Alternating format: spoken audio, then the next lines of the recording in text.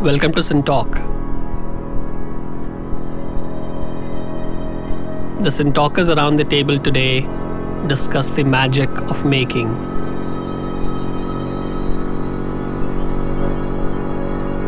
We'll think about making in a general sense while wondering what can and cannot be made and why. What precedes making? How can open space and emptiness be created? What role do materials play?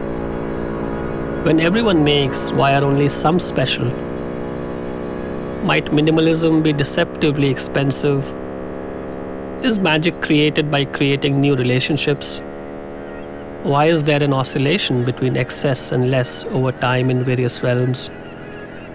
Why do isomers exist? What is worth making? What is the relationship between architecture and cinema? And would alchemy be a realized possibility in the distant future? We are pleased and privileged to have three Syntalkers with us here today.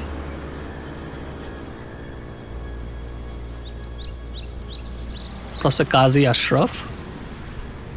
He is working at the intersection of architecture, landscape, and theory.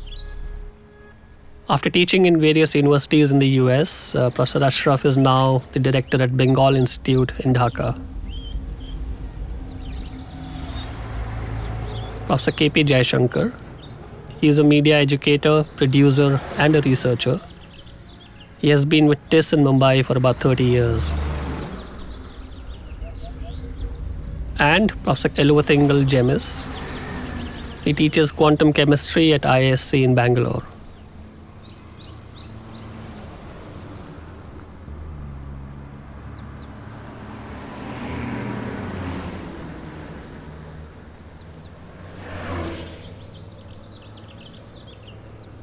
So, Jemis, why don't we set the ball rolling with you? Maybe at a somewhat unusual place, whether molecules can be made.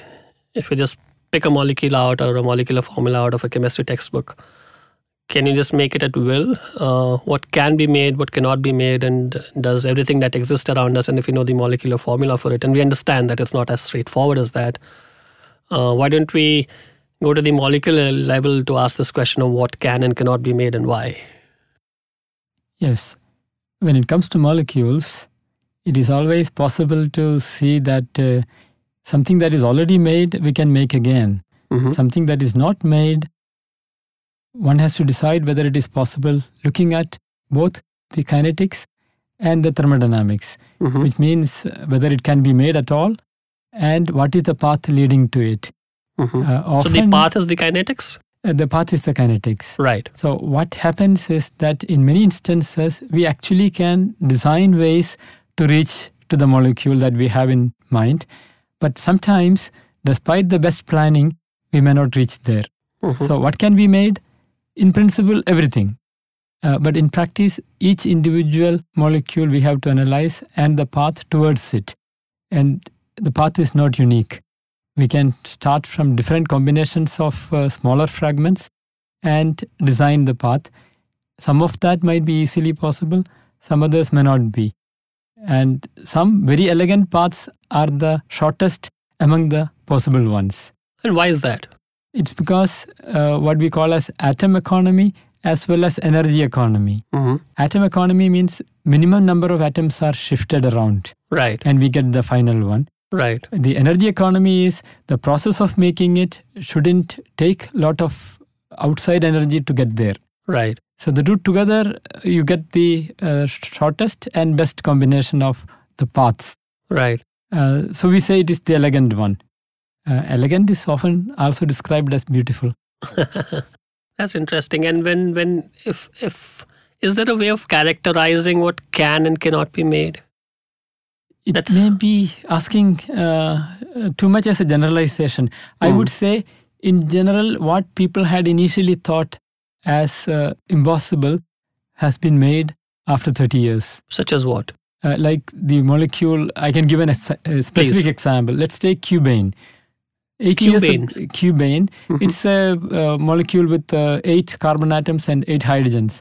At one point, people never thought it can be made in the laboratory. It's the elder brother of benzene. it's the elder brother in the sense which it has 2 more carbons and 2 more hydrogens, but one which is like on the top of the Everest, so high in energy that it is hard to touch. I see. But it has been made. Right. So, right. But is it intrinsically unstable? Intrinsically unstable, but it's like putting a tiger in a cage. Mm-hmm. If you can break it out, it will be so much of energy coming out. So tiger in a cage is often used as a description of that kind of a molecule. That's interesting. And equally, there must be situations and molecules which are straightforward and trivial to make. Yes. Such as what? So what would be the opposite of cubane in this context? If I just break 2 bonds even in this cubane, it gives another isomer. Right. Another way of arranging the same atoms, pretty stable and more easily made. So isomers themselves have this unusual difficulty. Something would be, unapproachable, something that is quite easily accessible out of the same number of atoms. Same kind and same number of the atoms. Interesting. And there's some good ideas there which we'll get back to, Jemis, as we go along. Kazi, if we just think of the architectural context, and of course we, for all practical purposes, live at the macroscopic levels and make buildings and spaces in various ways. What does making mean to you as an architectural theorist, as an architect? I mean, if the molecular component, you see that as a microscopic way of dealing with things. I wouldn't call architecture as macroscopic. Okay. There's the whole universe out there which is macroscopic. In fact, that's what architecture does. Mm-hmm. It mediates between the microscopic and the macroscopic. Why do you say that? Because we that's as humans, existentially and psychologically, we have to do this. So for me, architecture is not just a utilitarian things, which it is at the most basic, shelter from this and that. Mm-hmm. But we must make sense of where we are. And even the first human, when we don't know, in the primordial time, put a stake on the ground, kind of carving an address, so to speak, in this vast universe. He or she mediated between his own or her individual body and this sort of vast universe. So architecture in that sense is mediatory, and it's the in between. Some kind of zonal sense making. Yes, that's what architecture does, and that's why it goes back to the question that you asked, and that's why we do architecture. We make architecture to mediate between myself and this vast universe, which I have no clue of. Mm-hmm. But I was intrigued by the question that you placed to Jemis, which is can you make molecules? Right. It's and I'm thinking of that. And I'm thinking of that question because do we make or do we rearrange? That's a vital question because, your question implied that you conjure things out of nothing. Right. Molecules or what have you. That you start with ingredients and just have to rearrange them. Right, where the ingredients form. That's the basic thing with architecture also. It's constantly a mediation of one form or another. Right. Whether it's strikingly mediatory or it's like mid-level mediation. But is there something before making? Yes, thinking.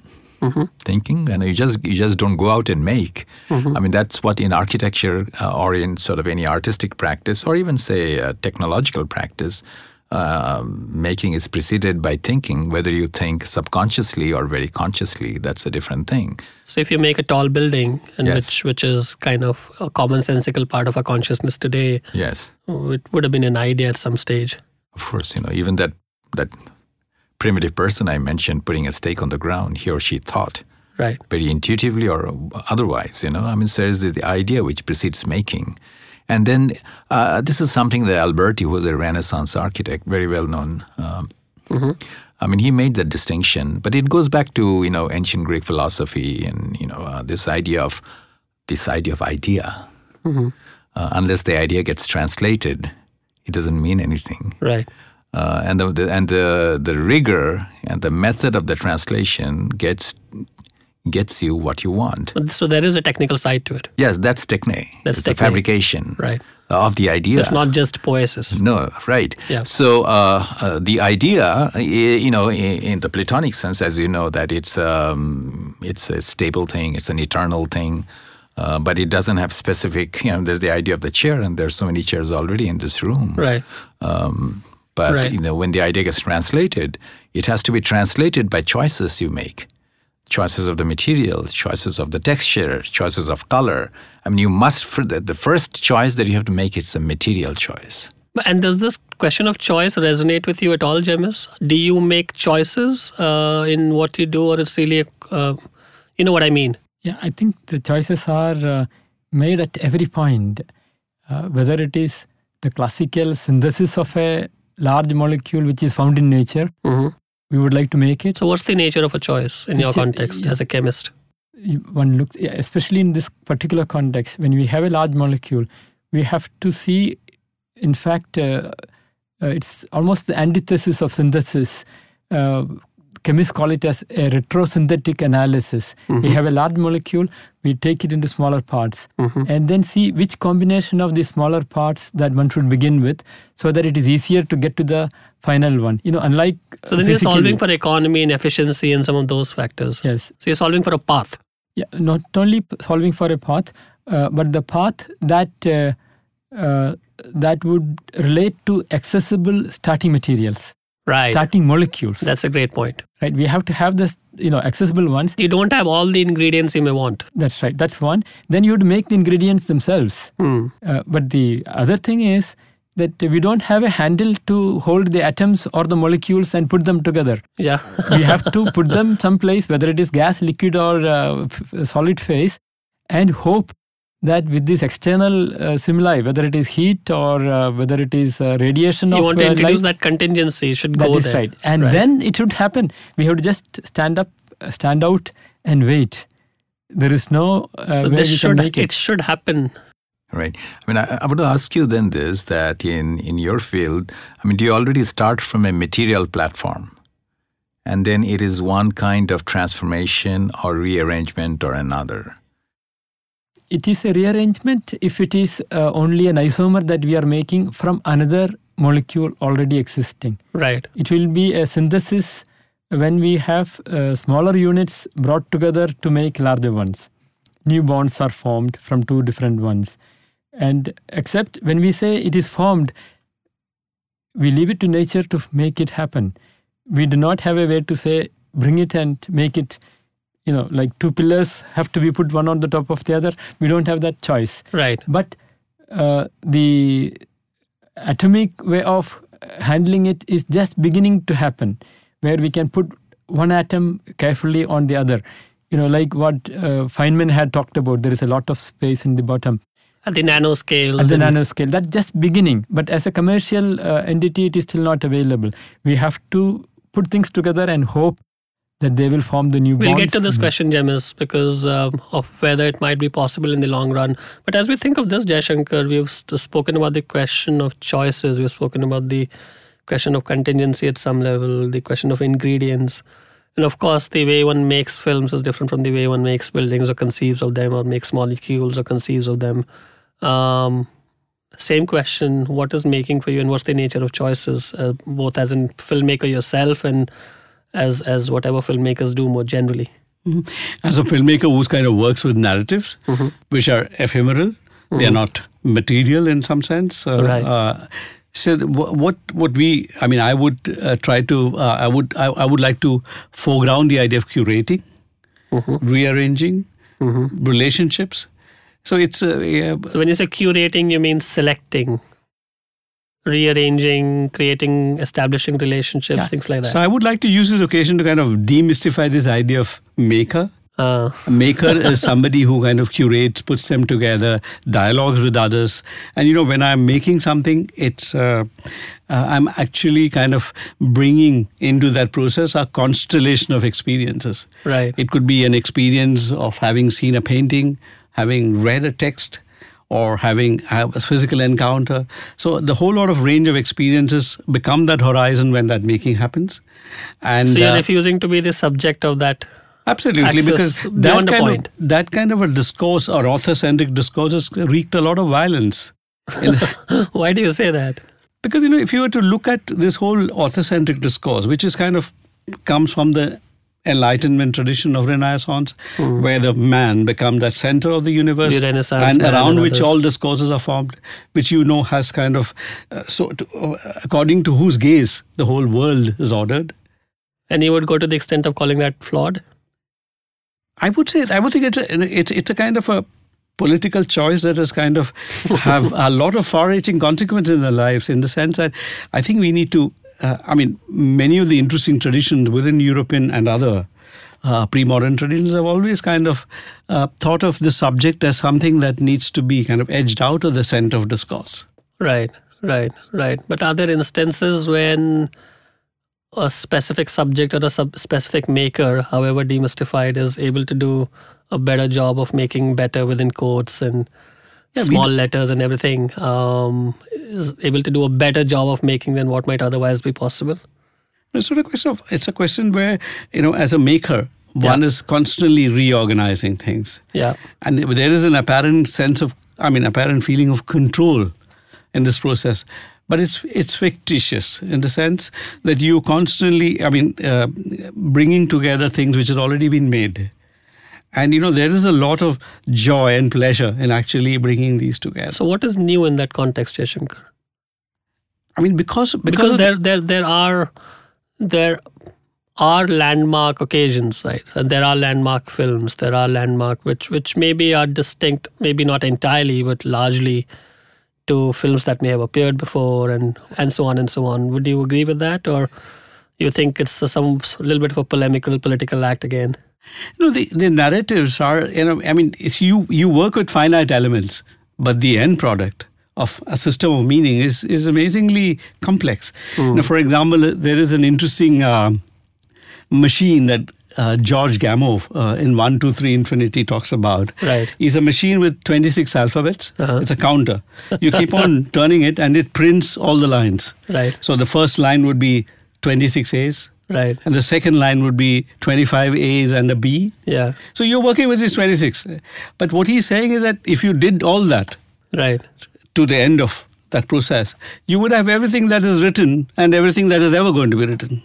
What's interesting about cinema, actually, compared to, say, what Chemist does and we do, cinema has to be made.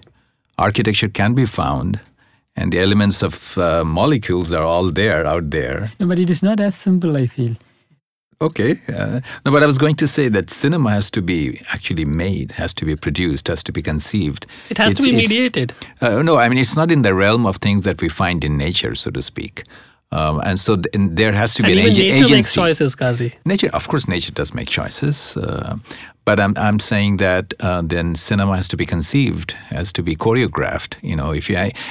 There may be co-making. It not necessarily be one person making the film. There could be a collective or what have you. But what I'm thinking is that even compared to architecture, that cinema has to be conceived, and the agency is far more stronger than any other field that I can. So what's the nature of your choices, Jaishankar? I'll go back to that question. I think your point has been made, and we understand that. I think we understand the meaning of what you're saying. So when you're behind your camera, when you're on the drawing board, coming up with a script and so on, there are obviously many technical subparts. What is the nature of your choices? Do the narratives have sub-ingredients as well, and it's a process of rearranging? What do you discard? What do you choose? What do you sequence? No, cinematic narrative is when you construct a meaning out of various elements that you put together. And cinema has also this very interesting kind of lineage where it kind of can take in various other art forms into it. So it's truly an art form that belongs to us.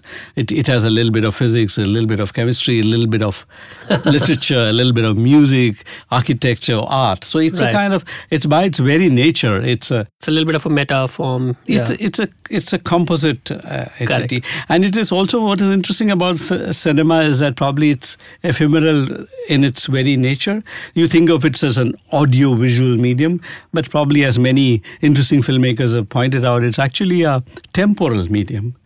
It just kind of enacts itself in time. So for example, time. Absolutely, and rhythm. Right. So in spite of the feeling that it is something that you control, orchestrate, it actually is. What do you mean by rhythm?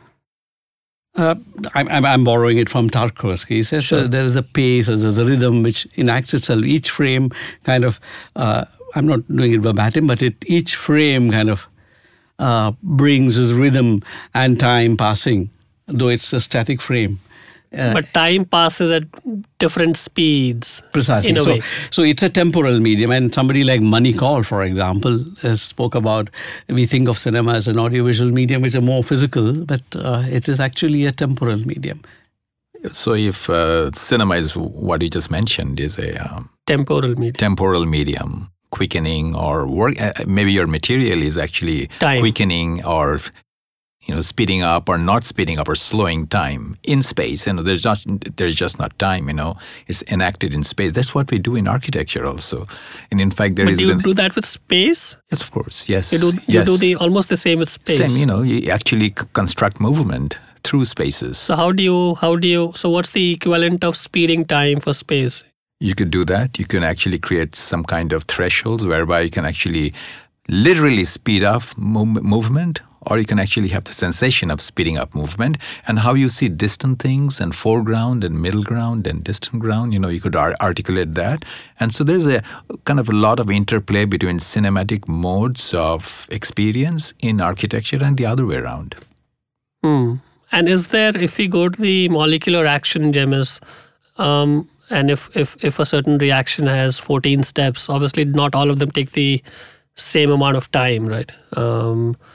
Is there a certain kind of rhythm at work there as well? Of course, one has to be careful about false analogies here. Just asking. The time could be controlled in some fashion. One can accelerate with some extra energy given in many cases. We can even decelerate by lowering the temperature. But what is difficult is that there are some steps which couldn't be accelerated, and if you try to accelerate it, something breaks down. A bond is broken and we don't have the same molecule again. So we have to start all over again. But what I find, Jayashankar's idea of we have an end and we can reach there in many different ways. And some approaches that people make are more beautiful than others. In chemistry also, like masterpieces of movies stand out. There are masterpieces of synthetic approaches to a natural product. Right. Like Woodward's synthesis of vitamin B12, synthesized first time. It's available as a natural product, but synthesized first time is treated as a masterpiece in the world of synthesis. Why? Because first, it was very complex. Mm-hmm. Second, many people attempted and didn't make it. Mm-hmm. Third, the approach that Woodward had selected, was not thought of by anyone else, even though it was there for the asking. Was it just ingenious, or was it an tough? Imagination. It was an imagination that occurred to him alone. See, others didn't just think about it, even though... so what was the core, if just boring in a little deeper on that, Jemis, what was the core move there? The core move was the ability of Woodward, I just bring in the name again, Sure. Woodward to assimilate all that is known so far in organic synthesis in his head. Mm-hmm. Turn it up, and then he could visualize, look, there are many opportunities to reach there, but this one might actually make it. Right. It is doable in the conditions that are there in the lab. When he was doing it in the 60s, we did not have a computerized retrosynthetic analysis or computational drug design kind of pathways, right, which are now available. So you couldn't have tested it analytically. That's right. So there is an element of insight which you have to pick exactly. That. It came from the experience of knowing everything and synthesizing it in the mind and say, okay, this is the approach that might work. So at the technical level, Jayashankar, what does experience give a filmmaker? I understand it's a general question. The experiential component of a filmmaking. What does experience give to a filmmaker? So if there's an experienced filmmaker who, let's say, like in the case of vitamin B12, what is one able to do which a relatively rookie filmmaker may not be able to do? I wouldn't want to make that hierarchy, stick. But sure. I would think that, experience is a way in which you kind of realize what is possible. So what's your tool of speeding up time? Tool of speeding up time, the way you construct a scene. Mm-hmm. So in real time and cinematic drama, two different experiences. Right. Real time takes its own and it's much faster, but a screen time is, much more intense and complex. Mm-hmm. So, for example, what happens in a minute in a real time on a screen is a long time. Mm-hmm. So you constantly working with time. And in that sense, it's also, I mean, for me, the film is a parable for human existence in the sense. Mm-hmm. We are most important thing about our existence is temporality. Mm-hmm. You kind of, you're just a pause or a kind of a gap between life and death, so to speak. So it's a kind of a temporal, and we constantly can only move in one direction. Human experiences are experiences that are cumulative. You can't undo, you can't deny anything. It's just something, it's an encounter that is kind of, is in a direction which is only can be mapped through its own temporality. Are you saying that it's a reproduction of life? Or a representation of life? I would think it's the closest that, it kind of, the closest lesson, I mean, the kind of parable that kind of gives you a clue as to how probably life is. And then hence, I mean, for me personally, I use a cinematic experience to kind of question the, or kind of assert the finitude of me as a maker. Mm-hmm. I mean, that leads to a second question, if I may, that why must we do this? Why must we represent what is already life? I mean, is cinema a mode of like stalling, taking a pause and reflecting? Why should we do this? And basically, why should humans pause and do this? Making sounds in cinema, I mean, in fact, amongst the three of us, if I may say so, that, cinema... Yeah, the you word would making, that I've said that most before. Closely. Closely, cinema is about making. I mean, you're a cinema maker, and we've been saying that. We didn't say molecule maker, and we didn't say building maker. We have given that up a long time ago. So I think that word making is really very critical here. Why do I make? I mean, I mean, if I may be if I could be very specific. For example, when you work with documentary film, that's the area that I work with. Sure. You are constantly, it's very different from fiction filmmaking because you work with material that's already. I mean, you don't kind of intervene so much. You are working with material that's already there, as Hitchcock put it in a feature film. The director's God, and here God is the director. So you begin to kind of... So who's the director then? So in the documentary filmmaker? I mean, it's a chance encounter. It is a kind of the idea of, for example, Bresson talks about this idea of grace. So sometimes things happen in spite of your willing and doing. And then you constantly reorganizing at the time of editing, curating, making sense, making a pattern. You're essentially a hopeful person, hoping that grace happens, chance happens, something beautiful happens. I mean, not necessarily beautiful, but you're constantly working with uncertainties all the time. And it's not that, as Maysels put it, it's not that you will get what you like, but you may have to like what you get. Right. But is there a feeling of helplessness along with that uncertainty which you essentially deal with? Because Jemis seems to experience something similar because you can't really touch the molecules, as you were pointing out a while ago. And you, maybe at some level, Jaishankar, you don't even know what you want precisely because maybe you don't exactly want something precisely. Yeah. So then I'll return to the started off with this whole idea of author. Author is a fiction. Right. Which is kind of, has been in a certain kind of discourses post-enlightenment, which needs to be questioned. So what is a helpful concept in the place of an author? So I'm not a helpless, that's what a curator would be a more interesting idea. Right. Curator who works with other texts. Right. You work with, one text is not singular, but it's actually speaking to very many other texts. Right. When you, for example, Duchamp takes Mona Lisa and a moustache to it. Yeah. He's speaking to a whole lot of tradition at one level. Then he erases the moustache and says shaved. Right. Then it's yet another. So unless you are inserted into this whole intertextuality of these text, you don't make sense of it. Do you feel like a curator? Do architects feel like a curator, Kazi? I mean, it could be a curator, but that's also a choice on the individual architects, because there's a range of things that an architect can do. He or she can be godlike. And in that sense, the word magic can be brought in, right. And that's a very ancient tradition. Perhaps at some point we need to, Let's deconstruct the word magic, not so much making. Why did you say magic of making?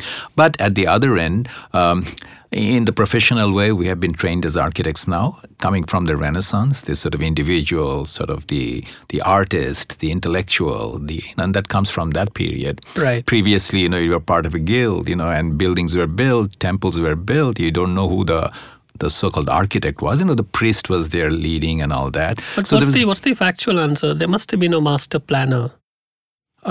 In most cases, prior to the Renaissance, we don't know names.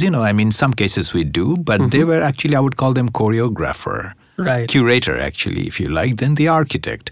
But the architect is a very sort of post-Renaissance modern concept, and we have inherited that all around. And now, after the inheritance, some of us are trying to kind of go beyond that. But what I find beautiful about architecture, Kazi, and correct me if you think this is wrong, there has to be an element of predetermination to architecture. You can't just turn up and see what happens.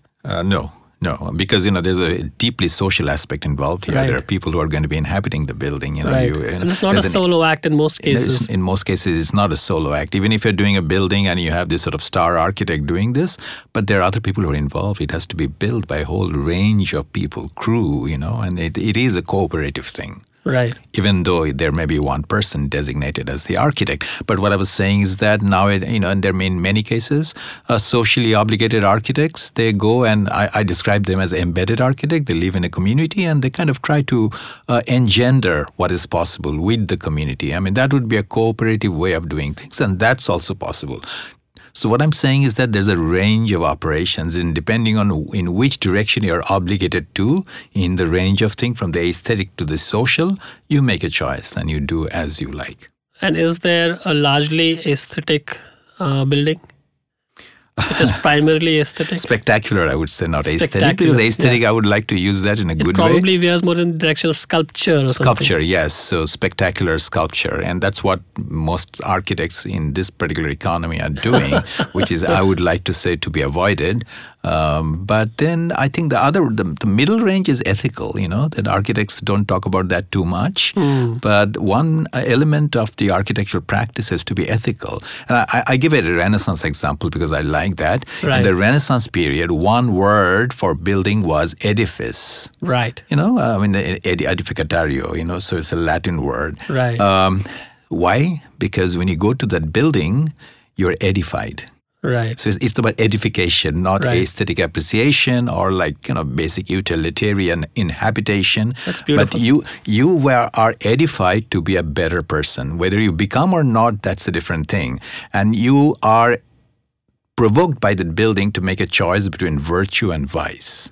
I love that actually because, so the way you kind of looked at the building, the way you went from one space to the other, you're actually released from a baser condition to a higher condition.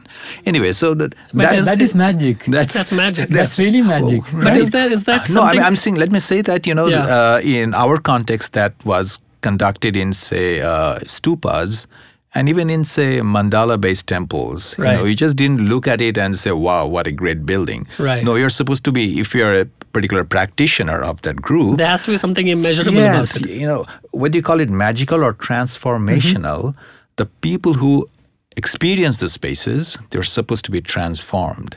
And you have to be trained to be transformed. You didn't get transformed just by looking at it. You were transformed by participating in the ritual of that space. What does ritual have to do with that? Architecture is all about ritual. It has now become spectacular. You just look at a building, that's it. A building. So you're saying there's a specific mode of experiencing architecture? Yes. And on all cultures, each culture defined its tradition of experiencing that space. And we do that through ritualistic way. We do that even now in our secular condition. We have rituals. Sure. And buildings and spaces are houses for rituals more than anything else. Right.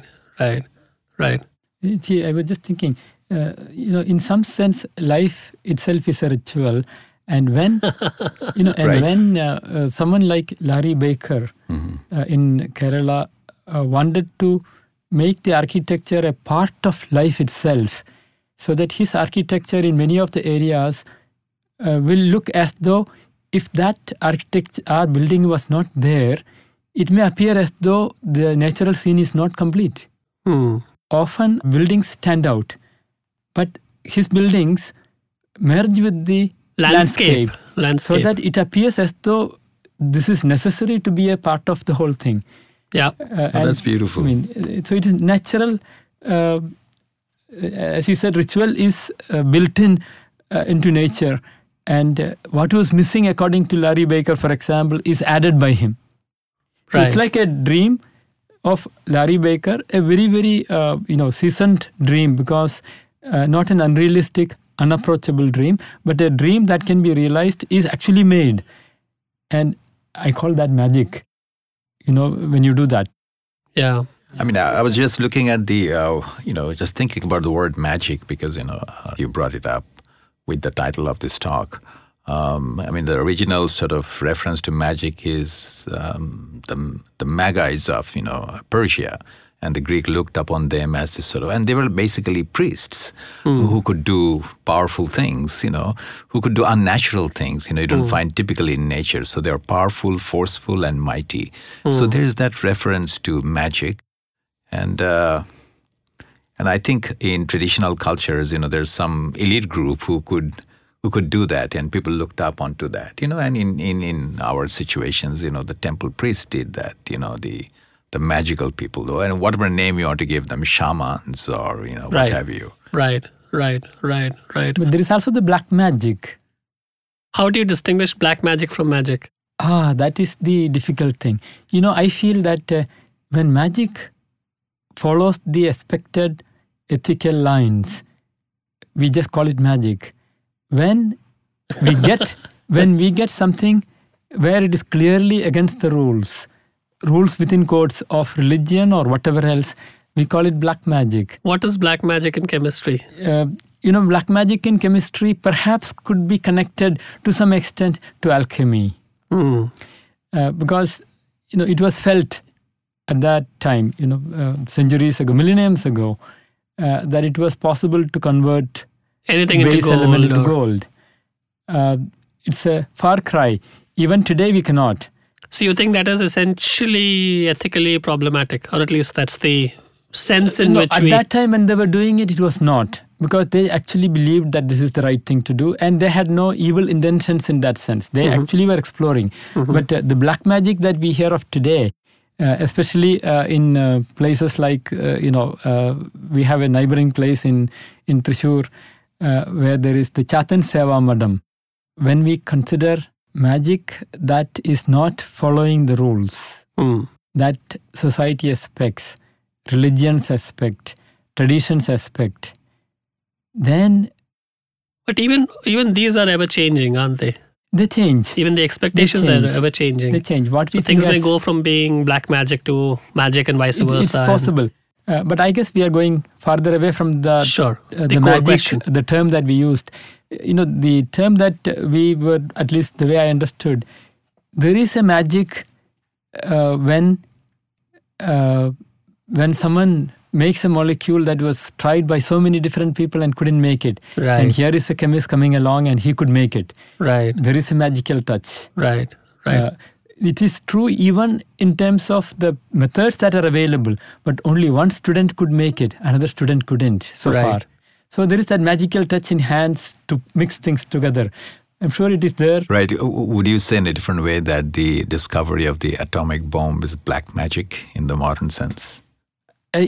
It was an exercise in engineering. Once you know fission, fusion. But that was scientific. It was methodically derived that this has to happen.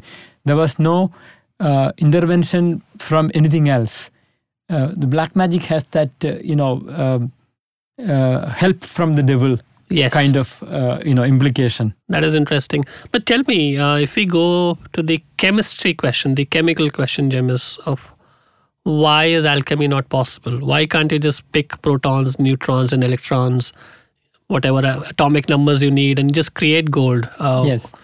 It's obviously a tantalizing. It's another question that the gold market would crash, but let's put that aside for a second. Why can't you just make gold when you feel like it? Even the initial step of it, that is the fusion. We have been trying hard. Even we have a tokamak that we are trying hard in Gujarat. Princeton has one. Russia had its own. Just trying to put two atoms together to form a larger atom. Right. The energy involved in getting to put two atoms together to make a heavier atom is so high. But if it is so high, it also produces so much more later on. Right. If that comes in... So that is at the level of hydrogen and helium itself. So getting all the way to gold is that much that's more... Right. That's precisely the problem. But we will reach there. And once we get out of this dilemma, when we get the And you mean the word will seriously? That's right. Then we really would have all the energy that we need without any of the side effects. The fusion reactors are... I used to think, or the world used to think 40 years ago that in about 30 years we would make it. Now they think another 25 years, but we are not sure. So once that happens, yes, slowly we could get there. So I think one concept or motive that has come up repeatedly in what you've been saying, Jemis, is energy. And this aspect of energy being a constraint of how much energy might be needed or how much energy might be released, which is a not so desirable byproduct of sorts. What are constraints for you, Jaishankar? I just wanted to return to this idea of magic, if I may. Sure. The idea that, for example, I was, one of the interesting ideas that I find useful in our work is the idea of reflexivity. So that the idea of that the process of construction is available to the audience when I make a film, or particularly a documentary. It kind of fascinates me because it allows me to question various relationships, this whole idea of agency, the whole idea of curation, what is transpires between this act of making, which is normally not available. Right. Because what I normally do is to tell people is act normally, ignore me, as if my presence has to be obliterated for it to make sense to the audience, thereby mystifying it, creating magic out of it. Whereas there is a process of construction at work. Right. There is a camera here, there is a person and there is an interaction that happens. In fact, I recently was talking to a group of students and asked them about this question of reflexivity. Give me an example. And surprisingly, one of them said magic. Because if you really knew what happens, the process of construction, the magic would vanish. Right. Right. So the magic of making comes from this whole mystification of agency and the author. Right. And try to create a sense of illusion where you as an audience has no access to it. The moment you realize what's at stake there, it no longer has any magic. Attempt by you as a director. So for example, as a filmmaker, there has been attempts to kind of to bracket out this filmmaker's position and take away every little thing what that would kind of indicate that this is a construction at work, a mic dipping into the frame, or something that happens, a blooper that happens, right. And I'm delivering when you're recording, I cough. Right. You take it out because it kind of attracts your attention to the fact that it's being constructed. Right. So try to make it as a seamless document. So, for example, for me, magic is that moment where, the process of construction is not available to the... And is not available. Not available to the audience. So there's mystified. But when you know what is... and in fact, you mentioned Laurie Baker. I had the privilege of kind of documenting one of these projects in Latur, which there was an earthquake. After the earthquake. He was working so various architects were given spaces to work. Various sponsors came in and they were working, constructing these villages, reconstructing them. And Laurie Baker was kind of brought in by a well-known newspaper group in Kerala. And everyone had these gridiron pattern, how to make them. Right. And they would kind of make these houses, which are 100 houses in a row and with roads there. And the apparent logic that they used was that they asked the villagers, do you want straight roads or curved roads? And obviously, if anybody asked me that question, I would say straight road. I don't want to go I'll go from for A straight. to B roundabout. So they use a logic to construct that. Whereas Laurie Baker, what he did was, first of all, the construction, the architectural practice there was just random rubbles which are kind of, placed on each other. And the surfaces look very neat, but inside there are rubble put inside. So when the earthquake happened, it actually delaminated and the whole thing fell down. Right. And the stones fell and killed people. Right. It's basically constructed with stones. Right. And so there was stones became kind of a Yeah. demonized kind of material. Yeah. Whereas Laurie Baker said stones have to be used, and he will use it up to the sill level. It Right. cannot fall down, and it has to be constructed in a particular way. Right. And he didn't have a plan. So he sat with villagers. What would you like? What is a kind of an organic kind of structure that can emerge? And it did not. I mean, there was no timeline to it. He didn't start at a point with a plan that is chalked down, and he went there. How and did it eventually turn out?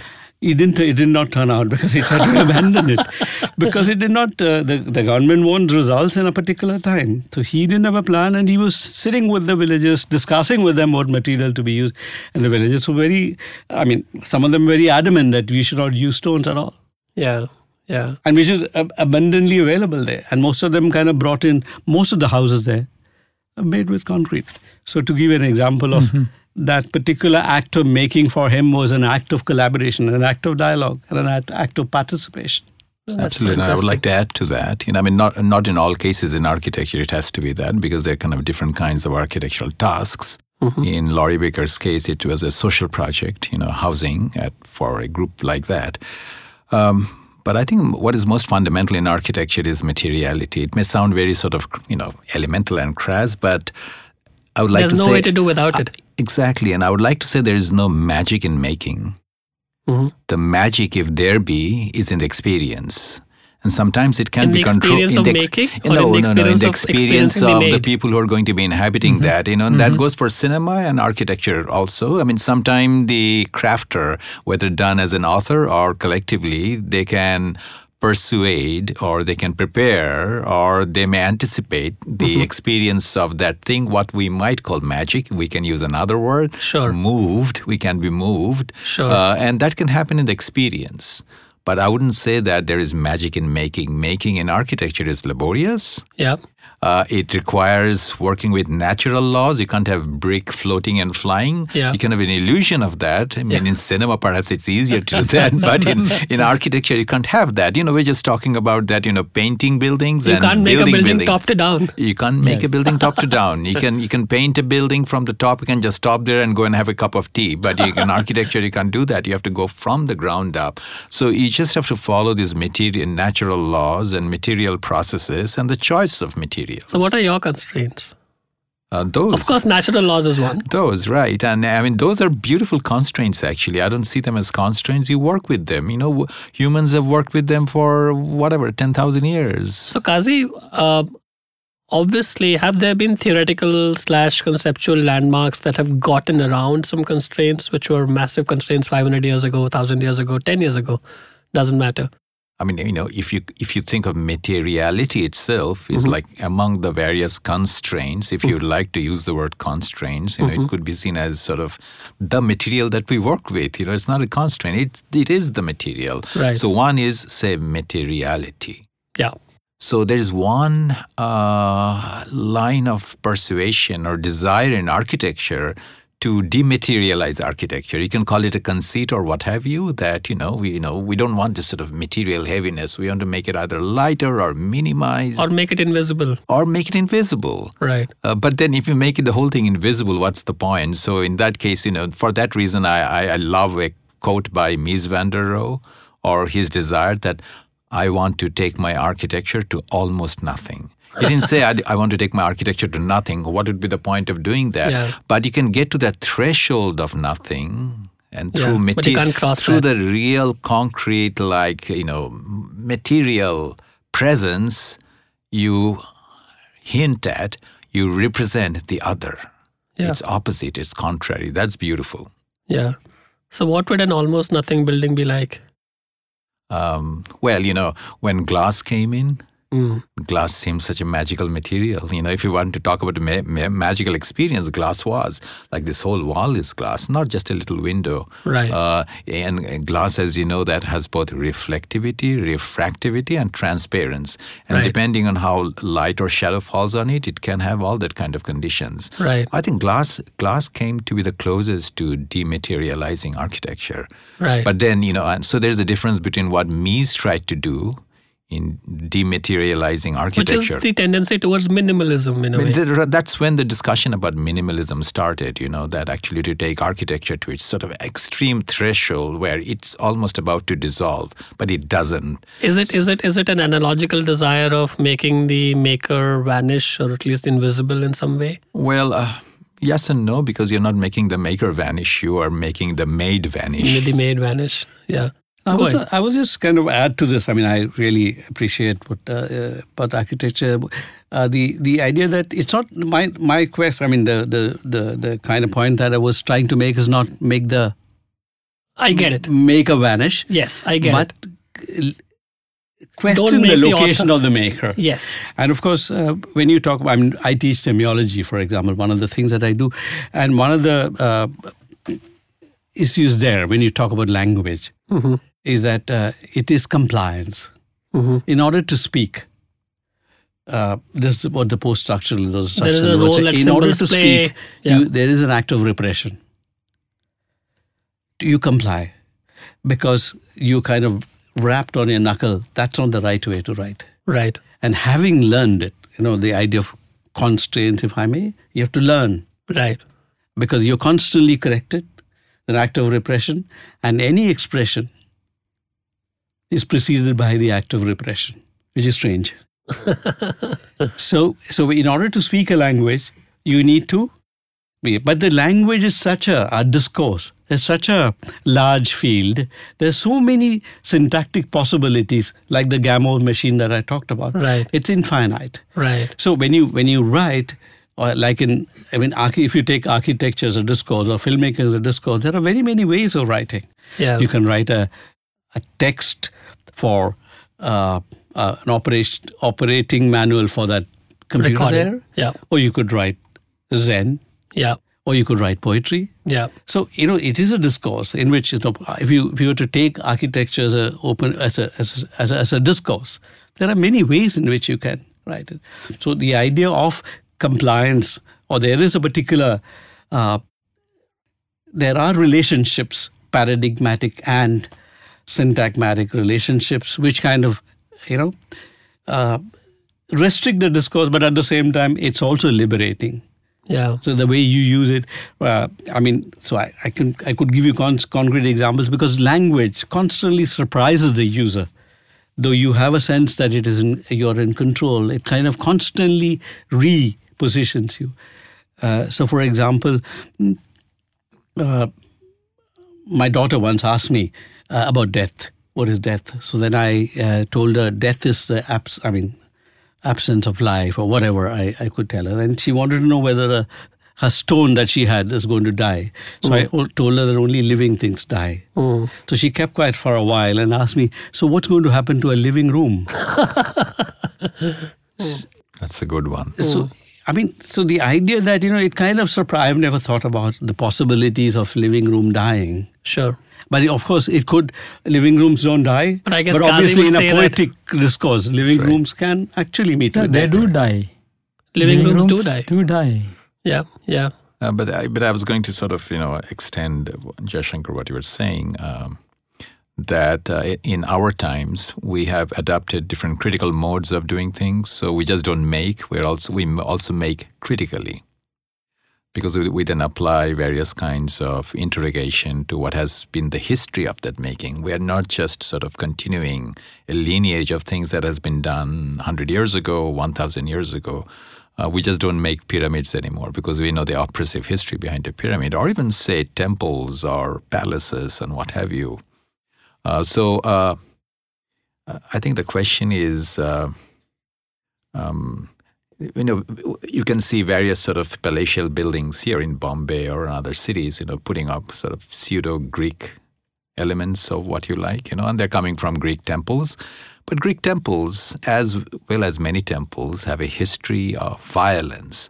It's a ritualized violence, whether it's sacrifice or what have you, but we've forgotten the violence. We have made it purely visual, spectacular things. So what about the violence? Which is to say that all making is preceded by violence, ritualistically or what have you. And we need to be aware of that. And architecture definitely has a history of that. You break ground to begin with.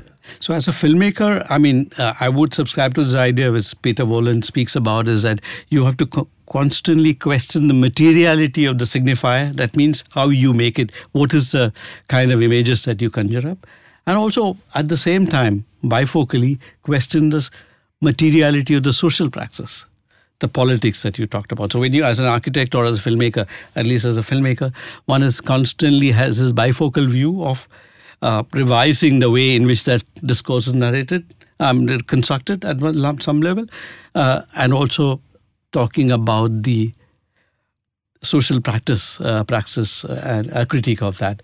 And that's where also the critiquing of the location of the filmmaker, the maker, is an equally important, because it's always thought of as safe, given, and somewhere this maker, somewhere this maker has been thought of as an omniscient being who kind of is in control. So the critique of that position of the author as embedded in these social relationships of power and resistance is important to kind of talk about it. So that's why you're depleting your own political currency, Jaishankar, by doing that, aren't you? Yeah, that's important to kind of, for most interesting traditions in the world, spiritual or otherwise, actually question this whole idea of the maker, the subject. Right. Jemis, why don't we go to the question of materiality, which we've kind of touched upon a few times? Yeah, I think it's interesting because it appears to me that makers of molecules, big, small, large, macro, polymers, are all materials that in many ways come to the help of the architect. And the architect, while making it, helps the society to generate things. And someone like Jaishankar's watching from farther away what Kazi has made using the chemistry molecules that we have produced could reflect on it and make movies that move people.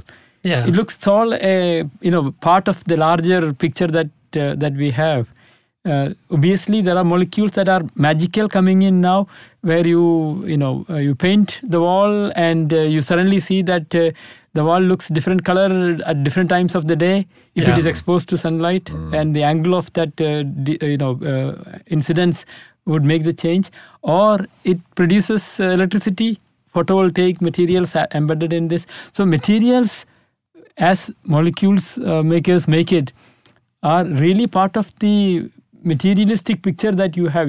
The flexibility increases with the architect.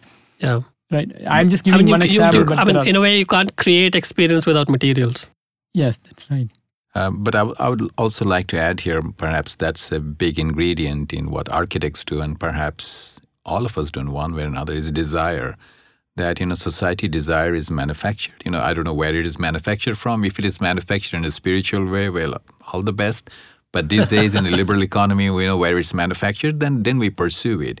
So even a material production, a new material, it's not innocent coming from you, because there's investment has been made in research and what have you, in which direction the production of the material will flow. And once a material, new material or a rearranged material, it has to be translated before it goes into the market, so to speak, and which is then is to be adopted in the marketplace by architects and what have you. It refracted by desire. Yeah. So there's a whole process out here by which, so no material is innocent, you go to various cities, that you can't have a building in exposed brick, because that's not part of the social desire, You want marble or what have you. So materials are not innocent things. They get refracted by social desire. So I think that's another part of it which we have to deal with, whether you play with it, whether you go with it, or whether you resist it is a choice that an architect has to make. No, that's very interesting. And obviously the whole question of desire is entirely linked to the question of experience. Why don't we spend the last 5 minutes thinking about the future And in this context, in the context of making, and whether as a chemist or as a filmmaker or as an architect, and we understand that it's not like we have a lot of time, what might the future be like? What is the future of making? What's the future of the maker? Obviously, it's quite likely, Jaishankar, that 200 years out, a lot of people would say what you're saying and they would all agree on it. And if you were to be around that time, you'd probably say the opposite, would you? For me, the most important question here is, which we discussed earlier, is the idea that everyone makes. What makes some making special? Why is a hierarchy? So, in fact, a friend of mine who works with Dalit women in making video, they are all illiterate women. Sure. And always narrate the story. And they can do video perfectly well. The filmmakers. Sure. Always narrate the story, which is my favorite story, if I may use a couple of minutes. He says there is a Dalit boatman and a Brahmin. Mm-hmm. And they're crossing a river. And the Brahmin asks the Dalit boatman, have you read this particular text? Mm-hmm. So Dalit, a Veda or scripture. The boatman says, no, I haven't read it. So quarter of your life is gone. Right. And then yet another text, have you read this? So boatman says, no, half of your life is gone. Right. And there's a big storm and the boat is going to sink. And the boatman asks the Brahmin, do you know how to swim? Brahmin says, no, all your life is gone. So this is kind of hierarchy. I mean, for example, what I'm trying to drive at is this whole idea of, when I make something or, a chemist makes something, an architect makes, it's more hallowed. When a craft person or, there are people who are in the so-called, hierarchically less powerful excluded, market excluded. Yeah. When their making is seen as less than making.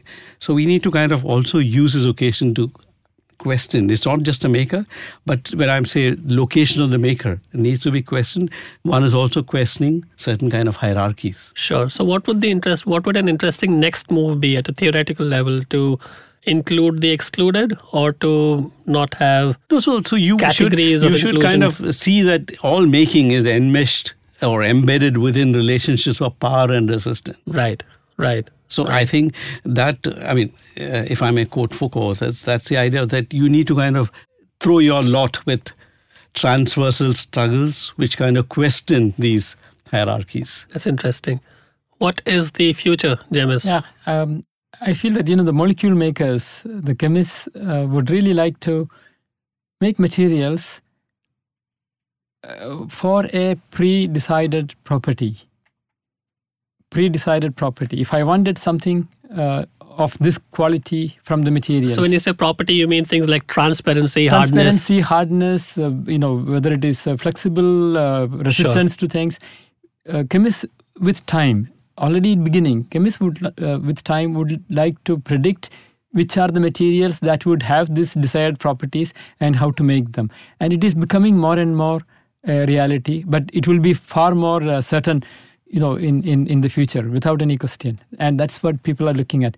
And that could be the magic of future chemistry. Because that chemistry would start with desire. Desire of the people. Desire of everybody else, the architect and anyone else who would like to have a particular kind of material of this particular set of properties. And chemists should be in a position to first computationally using statistical and quantum mechanics to predict whether such a thing is possible, and then to make it. Right, that is the challenge of the future, and it is moving on. To different levels it has been successful, but not to the level that really people would like to have. And James, even that journey from realizing that something is possible to actually making it has barriers. Huge barriers, yes. So are there instances today where you know that such and such molecule, such and such material is possible, but you just don't know how to make it? So clearly there must be many such open... Yeah, it's continuously, there are a large number of such systems. In fact, just one or two have just been made, which people thought should be possible, but has been tried many times, didn't succeed. But, it's continuously happening. Right. But these are small. It should be possible to predict which ones can be made and then to go ahead and make it as we wanted. It's like the 3D printing in molecular scale. Right now, with materials of the ingredients, we can make 3D printing of anything. Molecular motors and others are molecular motors just beginning. In fact, the last Nobel Prize for the molecular motors, in some sense, it is. Many chemists will say it is premature, but in the sense that it is really it is, the idea is nice, but for it to actually function and lead to this, it will take time. But the idea is there. Molecules that would, under different stimuli, propel itself in a particular direction is already there.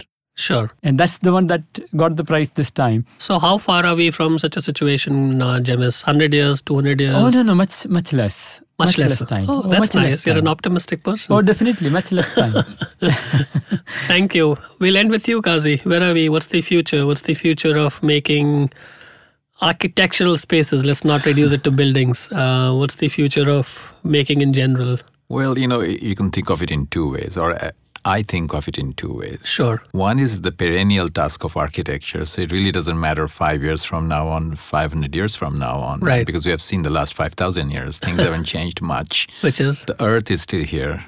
We still have to deal with the earth. And I don't mean just in an ethical way, but just as human beings traversing, walking on this earth and being earthlings. And we tend to forget that, we are in this world, earthlings, we're in this biosphere, and we just have to deal with it. So we'll always have to start grounds up. Absolutely. Things may appear to float. Maybe there's some new materials whereby things will do all that sort of thing. But materials won't beat gravity. They may be light, but it's not the same thing. Sure. Can't defy gravity. Even if it's a situation that seems like you're defying gravity, you're still dealing with gravity. Sure. So that will remain. So that's the perennial task of architecture, and in a social sense, I would call it the task of the life world. Because the life world is here. Here we are. Right. So that will not substantially change, and what we about have to the deal second with one? that. The second one, yes. So there are new sort of things that will creep up, new challenges, and we have to take that on inventively based on the life world. Such as? Such as, I think, the sort of the new mode of the city, for example. Stunning buildings, spectacular standalone things that don't quite excite me that much. And sure, I see something, or I may get involved in doing that. But I think in our context, in where we are, the biggest challenge in the next it's already on. The challenge is on. How do we conceive our cities? Not in just as a kind of a physical artifact, which also we haven't really looked into, but as a social space, how things work. I think our cities have become much more difficult, much more in a topsy-turvy than it was, what was 50 years ago. But is there a way of intervening at a top-down it has level? to be kind of at multiple levels. I don't think it's top-down. It has to be at multiple levels. And you raise a good point, and perhaps I would like to add what Jaishankar mentioned, and I would like to add co-making. It has to be co-making at different levels. A good friend of mine, Khandakar Kabir, is a landscape architect.